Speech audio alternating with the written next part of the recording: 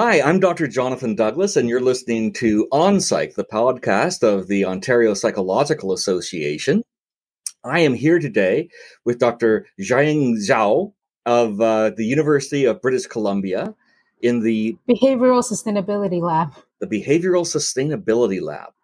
And I think we were just talking briefly about some of her ongoing research interests, and I think we may have here a regular guest because there's so much interesting stuff going on in that lab. Can you tell us a little bit about it? Sure. My lab works on fixing sustainability challenges such as climate change, waste, pollution, and poverty. Fantastic. And the particular interest that I had, I came across your name because I've had an interest, a passing interest, a distant interest. It's certainly not anything I know a very great deal about. But here in Ontario, a few years ago, we had a project that was later canceled by a new government, but it was universal basic income. And the idea was to provide people with a basic income that would be adequate to essentially bring them out of poverty, and to see what would happen if we did that. And I was Googling this and the psychological implications of that because I suspect they're quite profound. And I came across your name. This is something that you've studied as well. Yes, I did. Can you tell us a little bit, first of all, what is universal basic income? Universal basic income is a monthly paycheck around the amount of $500 to $1,000, depending on where you live, to every citizen in the country for a sustained period of time. Okay. So it would go to every citizen regardless of income.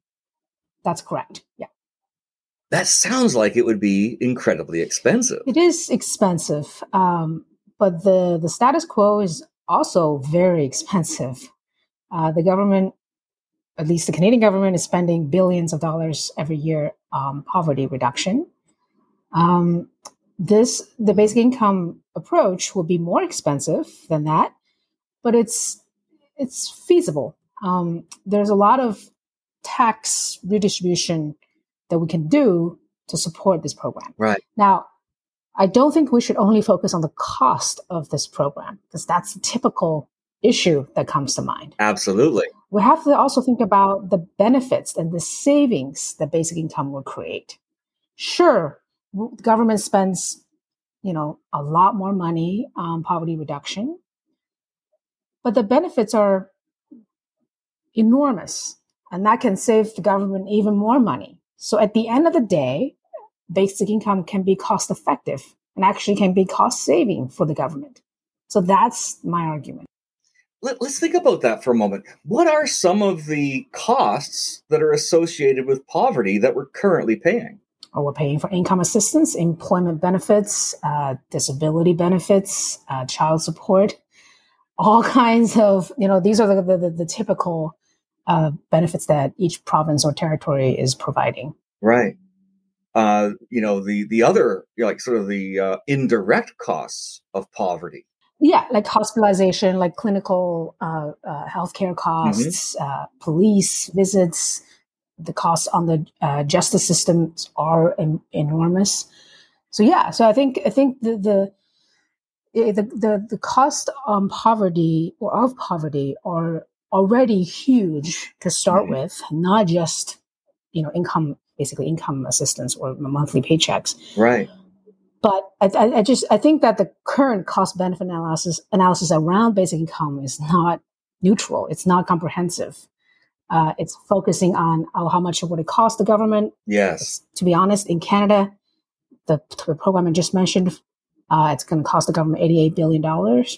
That's a lot. It is. But there will be savings. I think there will be perhaps even greater savings that come from this investment. And the current spending on poverty and associated consequences of poverty is perhaps more than $88 billion. So, right. So that's the cost savings piece. Yeah. I was thinking of things too, like, I don't know the numbers on this, But I would hazard a guess based on, just what I've observed, that if you grow up in poverty, then your productivity, right, your economic contribution to society across the remainder of your lifetime is probably significantly lower on average, certainly not exclusively. This is not, a dire prediction for everyone who grows up in poverty, but on average, I would imagine that you're less likely to end up with a high-paying job with decent benefits and a pension. You're more likely to be, a net cost to society than a net provider. Oh, absolutely. If you grow up in poverty, if you're currently in poverty, you're less productive. So you work less hours. Mm-hmm. Basically the contribution that you make to society is less than somebody who's not in poverty. And not just that, you're more likely to have mental health challenges, substance use challenges. You're more likely to encounter the police and perhaps stay in prison or jail for some period of time. And these are all extraordinary costs to society. Yes.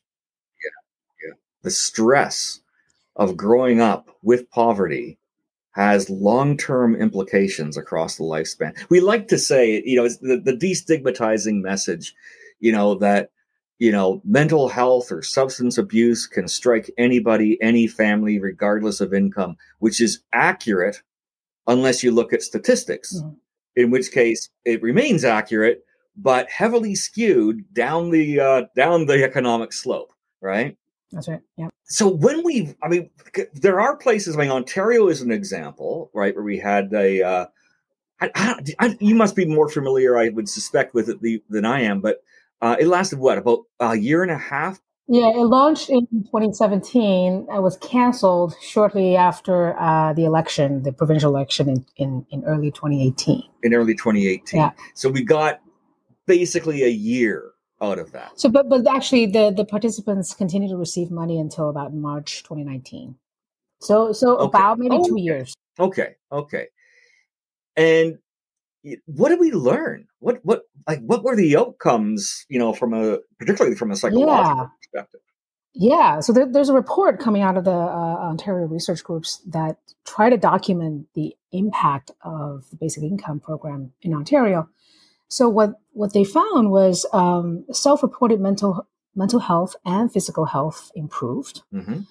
Stress levels declined in the cash recipients. Yeah. The recipients also reported that the quality of jobs that they had improved. So they were able to actually get better jobs. Isn't that fascinating? Right? You give people free money, and they end up with better jobs. How does that work? That's something actually I saw in my own experiment too, which I'll get to later. Yes. Exactly. Because if I have an income security, if I know I'm going to get, $500 or $1,000 a month, I'm not forced to take these low paying, no dignity jobs, right? I have a choice. I can switch to a better paid job, a job that fits better with my schedule. So that's number one. That's kind of the prevailing finding we see with most cash transfer studies in the world. Yes. Now, for those who didn't have a job, basic income allowed them to search for better jobs. So that's one of the mechanisms. Now I have income security. I can take my time to find the job I really need, I really want. Right. Instead of taking the short-term, poorly paid jobs, like scrubbing in Vancouver, those would be scrubbing gum off the street. Right. I mean, I think there's the salary aspect, there's the self-dignity aspect, right? There's the satisfaction aspect. Mm-hmm. And I have to say that for the Ontario trial, there's actually no change in employment. It's not that people get the income, basic income, and they stop working. Right. That's not at all what that showed. Or actually, this is true for, again, most basic income trials that have taken place in the world. The impact on employment is minimum. Right. Which I and that makes total sense to me, because I've always believed, that Well, I mean, I think there's research to support this too. What defines whether or not you feel rich really isn't what have you got, right? It's what do your neighbors have, right? And if you grow up in a town where the average person has only one chicken and you've got two, you might feel really quite rich, right? That's right. And it can be quite an impact. Basically, so long as we're able to move ahead in life, right? That seems to help us, get a sense of I'm doing well, right? The access to transportation, right? You know, people at the lower end of the spectrum can't afford a car, which means they have to get a job that they can access by bus, which means they're already severely limited in the number of jobs they can access, right? As soon as you can afford a vehicle, now you're able to expand your job search so much dramatically that you're not tied to the bus schedule. You're not tied to, when does the bus run and this kind of a thing. Yeah. It does raise for me an interesting question, though. It's one that you sort of, hint at a little bit. We need people to scrape the gum off the sidewalks, too. What if nobody wants to do that job? I think machines can do that. Why do humans have to do it? And it's such a low-level mechanical task. Yes. That plenty of robots can do it. Yes. So there's technological leaps that can help with some of the gaps there, right? I mean, if you look at the current street cleaning regimes in most cities in Canada or US, it's highly autonomized. Mm-hmm. All that happens is the driver drives the truck, and the truck drives along the street and cleans the street. Yes. Right? It's only in, I think, developing countries at this moment where you need physical labor to clean the street. I mean, it's only because they don't have the equipment, right? Mm-hmm. And there would also be, it would still be, you've got your basic income, we could do a better job perhaps of matching, I guess the market would do a better job of matching someone's skill sets with what the job is, right? And as you say, it may not take a lot of, education, intelligence to do that kind of a job, right? So maybe there's people who aren't able to take on more challenging positions, but could be more productive than they currently are. Because one of the things that our system currently does is it tends to discourage taking on work, right? If you're on a disability supports program and you think, well, maybe I can make a little bit of extra money here, right? I know in Ontario, I think it's something like you can make up to $200 in a month before you have to start handing it back to the government, right? At some percentage or, and so it becomes a bit of a disincentive towards going out and getting a job. Yeah, the current system is there's this dilemma here. To receive the income benefit or employment insurance, you need to prove that you are looking for jobs. Yes. But at the same time, there's this perverse incentive that, if you get a job, you're out of you're no longer on this program. Right. So that does discourage people from actually getting the jobs, because sometimes the job is so low paying that it doesn't. The difference between the income check and my salary is not that big. So why would I work? Yeah. Right. So that's the current system. Within the the results that we've seen, right?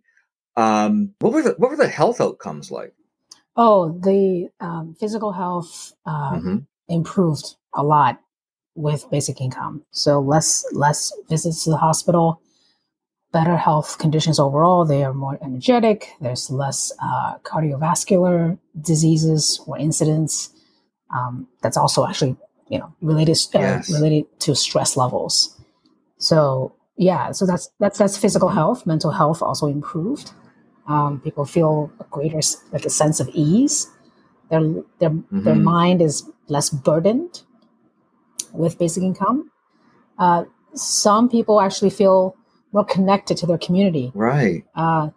Because they can now have time, they can actually spend more time with people in their community. And women in particular report greater autonomy. Now they have money. They don't need to rely on their spouse or partner. Right. Who sometimes there's actually a lot of economic abuse Yes. in lower income families or couples. Yes. Right. So I think that's kind of a gendered difference of basic income. Those results I described actually are seen in the Mincome experiment. So this is the Canada's first large-scale basic income trial. Okay, tell me about this. I've not heard of this. So Mincome, it was a while ago. It paid families in basically Winnipeg and Dauphin and a few rural communities. Right. Yeah, I'm remembering now. I did hear about this. Yes. Yeah, this is in the so Winnipeg was basically took place in Manitoba between 75 and 78. Right. So this has been a while. So families basically receive monthly paychecks as from this basic income program. Mm-hmm. So what they found? So this program lasted 3 years. So what they found was poverty rates declined, obviously. So both physical and mental health improved. Now high school completion rates also improved or increased. Wow. So young children or young adults or teenagers, they were better able to finish high school as a result of this monthly paycheck, as opposed to having to look for or work for money. Right. So there's an impact. Obviously, teenagers are actually, if you're 18 or whatever, you start getting this money as well. Mm-hmm. But I'm thinking also that children growing up in the families where the parents are receiving it are likely also gaining benefit, aren't they? Oh, yeah. So what parents, especially mothers, what they do when they get the cash transfer, the first thing they do is put their kids to school. Mm-hmm.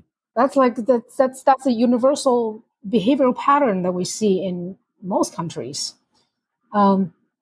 because they want their children to finish their education or to get their education instead of having the children having to work. Right. So that's really encouraging, and I think in terms of education, the other kind of outcome is even adults getting this, basic income, they resort to go into schools or doing certificate programs to get the skill set they need so that they can get a better paid job. That's another reason why they can get a better paid job. Yes. Yeah. So these are all kind of educational benefits from basic income. Yeah. Now, I just want to finish the Mincome experiment. Mm-hmm. So other benefits include crime, right? So crime, especially family violence, declined. I think that's really encouraging. That shows, economic stability actually can reduce domestic violence. That's really great to see. And people reported, less stress that's related to health. They're more involved in their community. They volunteer more. They help out in their community. And women in that Mincome experiment reported that they have more autonomy. So, or economic autonomy in particular. So these are kind of the main effects. And the Mincome experiment did not impact work or employment rate. There was absolutely no change in labor force participation, basically. Wow. Young men. So the only kind of slight impact on employment is young men between 15 and 24 worked less because they were finishing. They went back to school. They were taking advantage of the opportunity to go to school and therefore be able to end up with a better long-term outcome, right? Absolutely. Wow. And the other group that worked less was new mothers. They can now afford to stay home and take care of their newborn, right, as opposed to having to look for jobs. Right. And of course, this would have been the early 70s before we had, the maternity. This is the 70s, yeah. Yeah. That's right. But even today, this can allow for, reduced childcare costs and this kind of a thing. You can make a judgment, as you're saying, right now we have this patchwork of systems, all of which, of course, demand an enormous burden of bureaucracy, right? Every system has to have someone take a look at your application and, crunch the numbers and figure out whether or not you're going to qualify for it, and be in touch with you and follow up and make sure you're not cheating and all of this stuff. It's an enormous, and then multiply that across welfare and ODSP and, unemployment benefits and, all the different systems that might be involved. ODSP being the Ontario version, I should say. But all these different systems, right? And then you just almost completely able to eliminate that, have one single system, one point of contact and it basically be so automatic. We're talking about every single citizen, right? Yeah. And obviously, you can, offset the benefit or the tax credit in a sense, with somewhat higher taxes or whatever, in the very rich. So it's, we're saving a lot of money there, right? We're saving a lot of money there and freeing people up to make their own choices about what they can best do. Yeah. It's empowering. Mm-hmm. It gives people a sense of freedom and dignity. And that's what basic income is about. Yeah. It removes all the hurdles you have to jump through to get on different kinds of benefits. As you said, the piecemeal approach to poverty reduction is extremely mentally taxing. Just filling out different paperwork. And if you, I took a look at the income assistance application in BC, the form is it's unforgiving. Right. And what happens is if you miss a cell, miss a line, or if you didn't complete one box, the file sits there and is rejected, and you don't even know about it. Yes. And then you have to redo the whole thing again. Oh. So I think that the administrative costs are enormous for the government. Also, the going through that process is just psychologically taxing. Yes. It's extremely labor intensive and demeaning too. Yeah. Like, who would? I guess having gone through, I'm an immigrant, so I've gone through lots and lots of paperwork just to move between countries. Yes. I can't tell you how many years of life I have given up for that. Yeah, I can believe it. Hey OnPsych listeners, Katie here from Jane. I wanted to take a few seconds to say you're doing incredible work. Whether you're a receptionist, office manager, practitioner, or all of the above, we see your commitment to your clients. Jane was built to help you transform that commitment into a thriving business, all while making your day-to-day easier. You can head to jane.app/mental health to read more and see if we can be a good fit for your practice. What happens? What's the impact? I mean, let's say, we've already got someone who's broken and, as a result of, years of abuse, years of poverty, then maybe they now have, substance abuse issues. Perhaps they're homeless, right? What happens if we give that person $1,000, $1,500 a month, or $2,000 or whatever it might be, without oversight? That's actually what we did. That's exactly the experiment I did. Excellent. So we gave homeless individuals in Vancouver a one-time cash transfer of $7,500, unconditional. So no strings attached, unsupervised, not monitored. And we track the impact of the cash transfer on these people's lives. Okay. So the study is currently under review. There's a preprint. I'm happy to send you a link to the preprint. I'd love to see that. Yes. Yeah. So we recruited. This is a pilot project. So it's only 100 people or so. It's a small group. where 50 people received the cash transfer, Right. and another 65 didn't. They served as a kind of an experimental control group. Sure. And we tracked people for a year. What we found was, let me just clarify. These are individuals living on the street, living in shelters. Mm-hmm. They were homeless. Mm-hmm.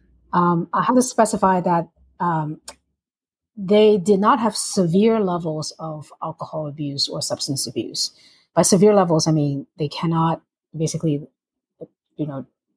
use these substances so much that they become not functional anymore. Right. They can still use. It's just that it has to be at low or medium levels. Right? Okay.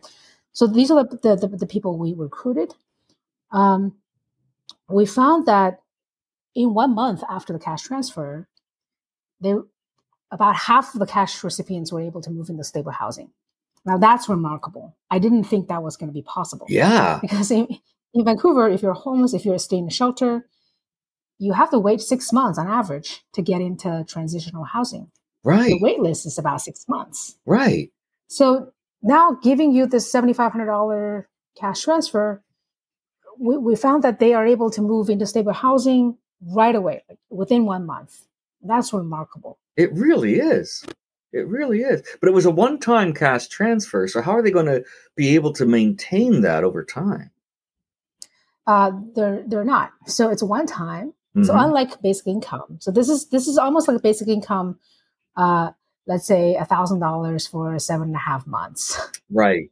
Right. But that's the amount equivalent. But what Yes. we did was we chose not to do monthly or regular payments because that's, I think the biggest benefit of this one-time payment is that they can now pay deposit, they can pay rent, they can get a car. Right.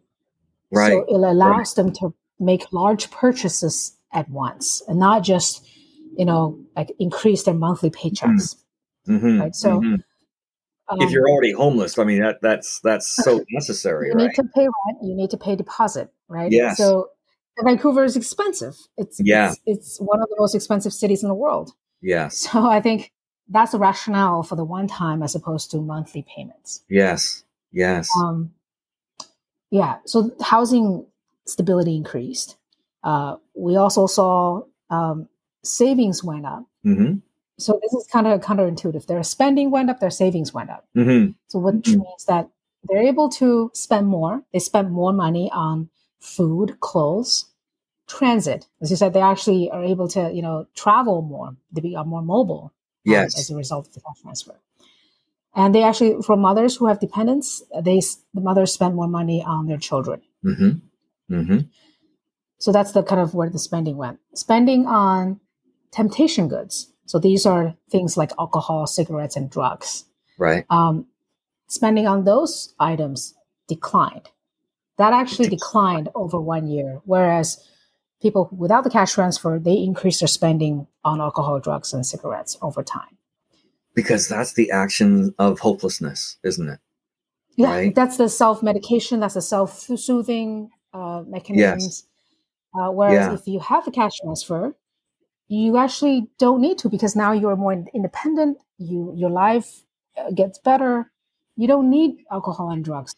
So this is exactly the opposite of what people think is going to happen. Exactly right. So I will ask people, what do you think people will do with the $7,500? The first response, they overdose. They're going to use a lot more drugs and overdose. Yes. That's the kind of the first response I get from people. And that just shows, how much distrust we have. It's the stigma, right? It's the stigma. The stigma, yeah. Absolutely. Of people who experience homelessness. Yeah. But in fact, our data suggests the exact opposite. They spend less money on alcohol and drugs and cigarettes. Mm-hmm. So that challenges the stereotypes and the stigmas. There was a study, if I'm remembering it correctly, and I could be very wrong on this, but was it in Ottawa where they essentially gave homes to the homeless, right? The housing first. Yeah, the housing first. Yes. It's somewhat similar, isn't it? Well, it's maybe similar in that the people are now housed, but housing first is way more expensive than this basic income approach. Really? Yeah, because of the construction of the home units, the maintenance of these units. I see.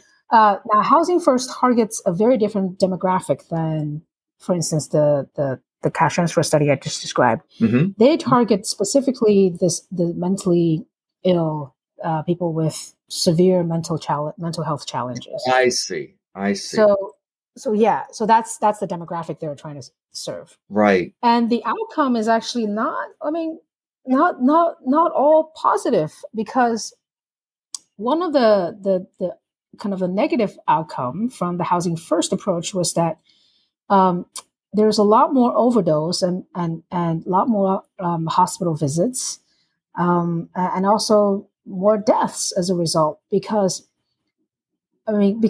people used to use drugs with others. Mm-hmm. Right? So you have someone else around you when you use. When Housing First came along, they used privately in their own home. I see. With no people around. Right. So that's actually dangerous for people who have high, levels of substance abuse issues. Certainly the opiates, right? Exactly. Yeah. And then also the other challenge with Housing First is that people experience less community integration. They feel they don't belong to that community as much as they did in the past community.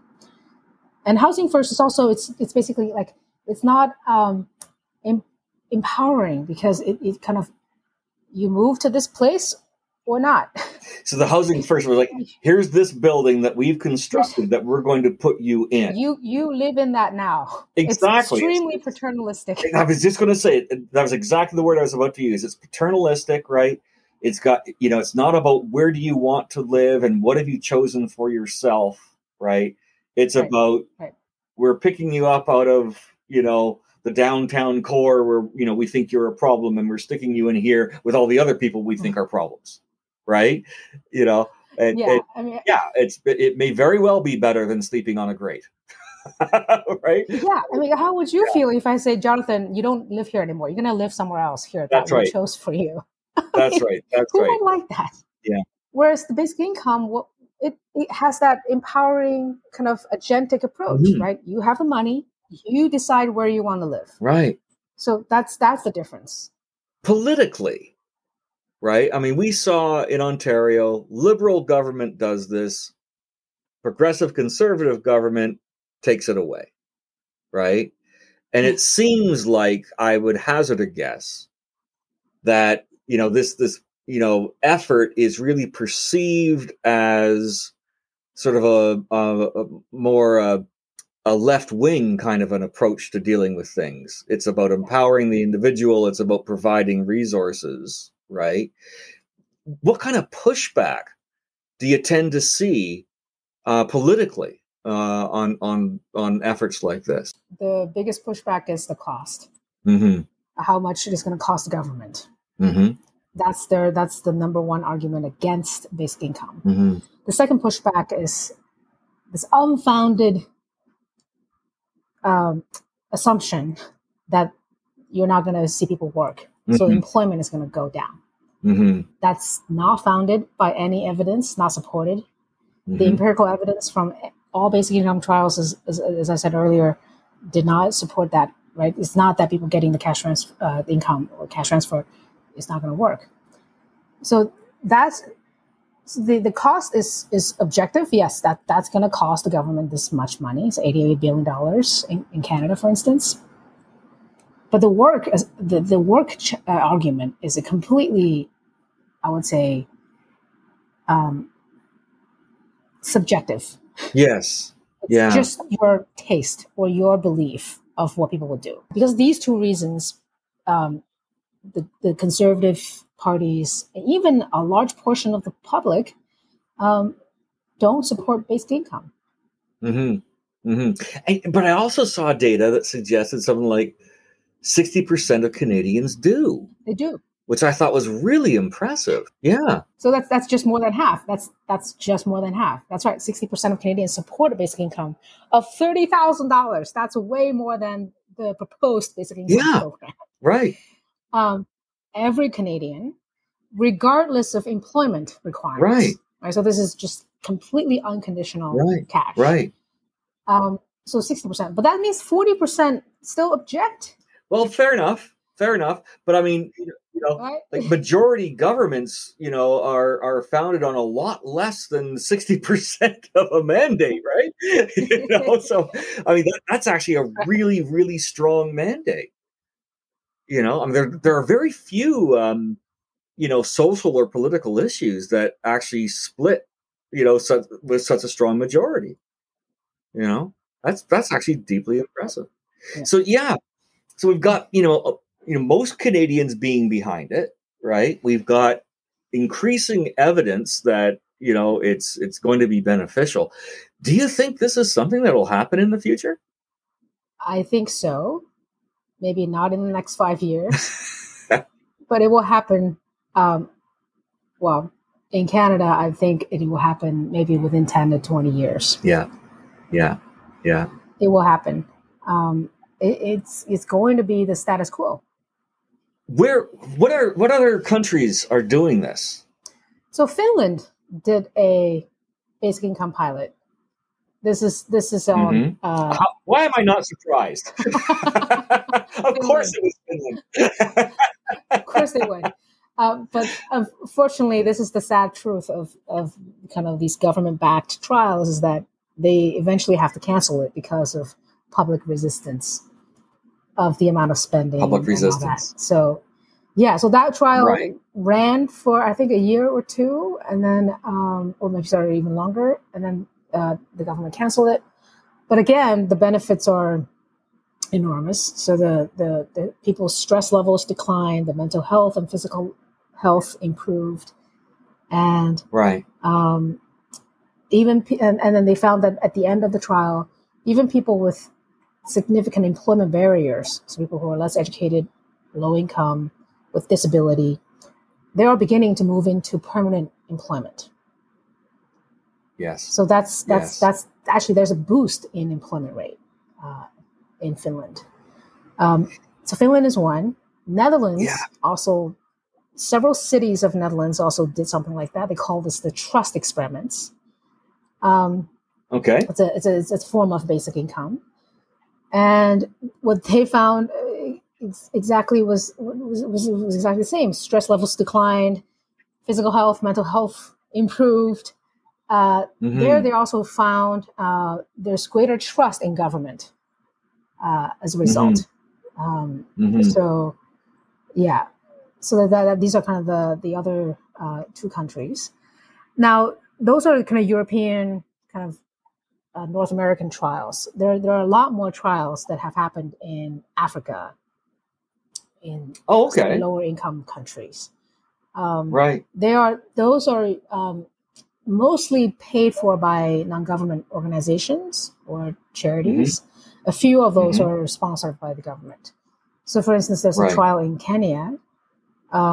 This is actually this trial is actually undergoing by Give Directly, which is a nonprofit organization in the U.S. And so the trial, I don't have the results because it's still ongoing. It's I think started in 2019, something like that. But past trials in Africa, like Malawi, I think there are a few trials happening in Kenya as well. So they found that nutrition, so food security and nutritional status increased, physical health improved. With mothers, they were able to take their children to schools. They would send them to schools, just like what we saw in North America. And adolescent girls, this is a trial in Malawi.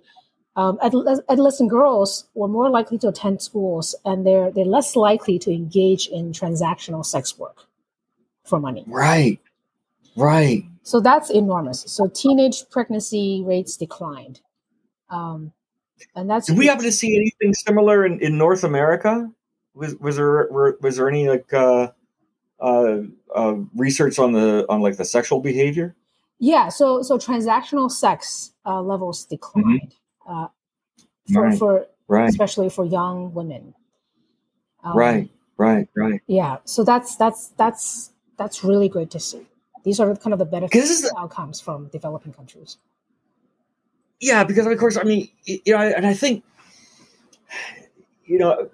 something I'm more and more keenly aware of all the time is the way in which communication, drives people's attitudes and behavior when it comes to things like this. And of course, it's so easy to kind of view universal basic income as free money. And, of course they're happier. They're getting free money. Why wouldn't they be happier? And yeah, I can kind of see that. But we need to get the message out there, I think, don't we? That, it's a lot more than just give people money, they'll be happier. It's give people money and we save money, right? Yes. This is an investment, and it's a long-term investment that leads to literally higher productivity, potentially for generations, right?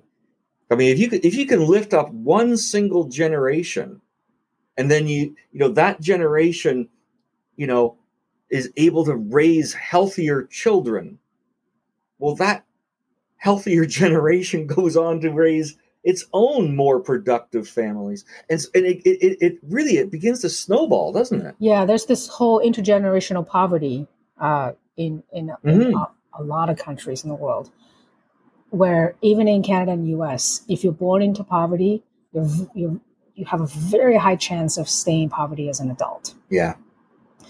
So that cycle needs to be cut. And as you said earlier, the narrative around poverty and basic income has to change. Mm-hmm. Mm-hmm. Right? It's not the narrative cannot just focus on the cost. Oh, it's free money. You don't have to work for that. That's not the right narrative. The narrative has to say it's money that enable people to do more, to flourish, and there's a net benefit that comes with it. So let me give you one more example from my the homeless trial in Vancouver. What we found was at the end of 1 year, there is a great net savings for society as a result of this cash transfer. So every cash recipient, right, they received what, $7,500. Well, that's a lot, you can argue. At the end of the day, they saved society more than $8,000. Actually, the net savings is $777, to be precise. And that was just across, how much time? That's 1 year. 1 year, right?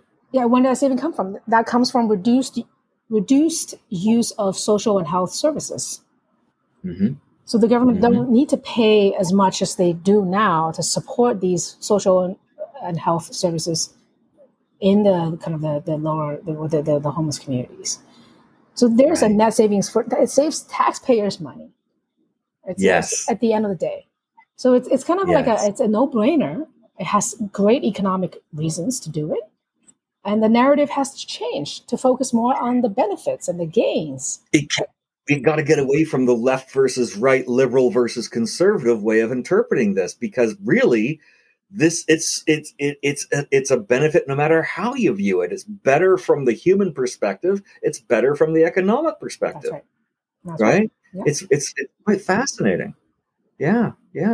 Well, listen, I want to thank you so much, Dr. Zhao, for joining me, because that has been absolutely fascinating. I feel like I've learned a lot, and I'm going to already put out there, I'm going to be getting back in touch with you, because we're doing this again, because not only is this a fascinating topic, but you've got a lot going on in that little lab of yours. So I want to hear more about what's happening there. Looking at the climate issues in particular, I think is something we're going to be increasingly focused on in the next few years. So I'm sure we'll be talking again. So thank you so much for joining us. Oh, thank you, Jonathan, for having me. I had a blast. Thank you. Hey there, this is Katie from Jane. Thanks for letting our team be a part of your listening experience over these past few months. We're proud to be sponsors of the Ontario Psychological Association and the OnPsych podcast. If you're new to Jane, let me tell you a bit about us. Jane is complete practice management software that can help you navigate your day-to-day with ease and flexibility. This means simple scheduling, streamlined billing, intuitive charting, and so much more. We'd love to meet you and hear your story. Our team is only a phone call or email away, and you can find us over at jane.app/mental health. We look forward to hearing from you. You have been listening to On Psych, presented by the Ontario Psychological Association. Be sure to subscribe wherever you find your podcasts.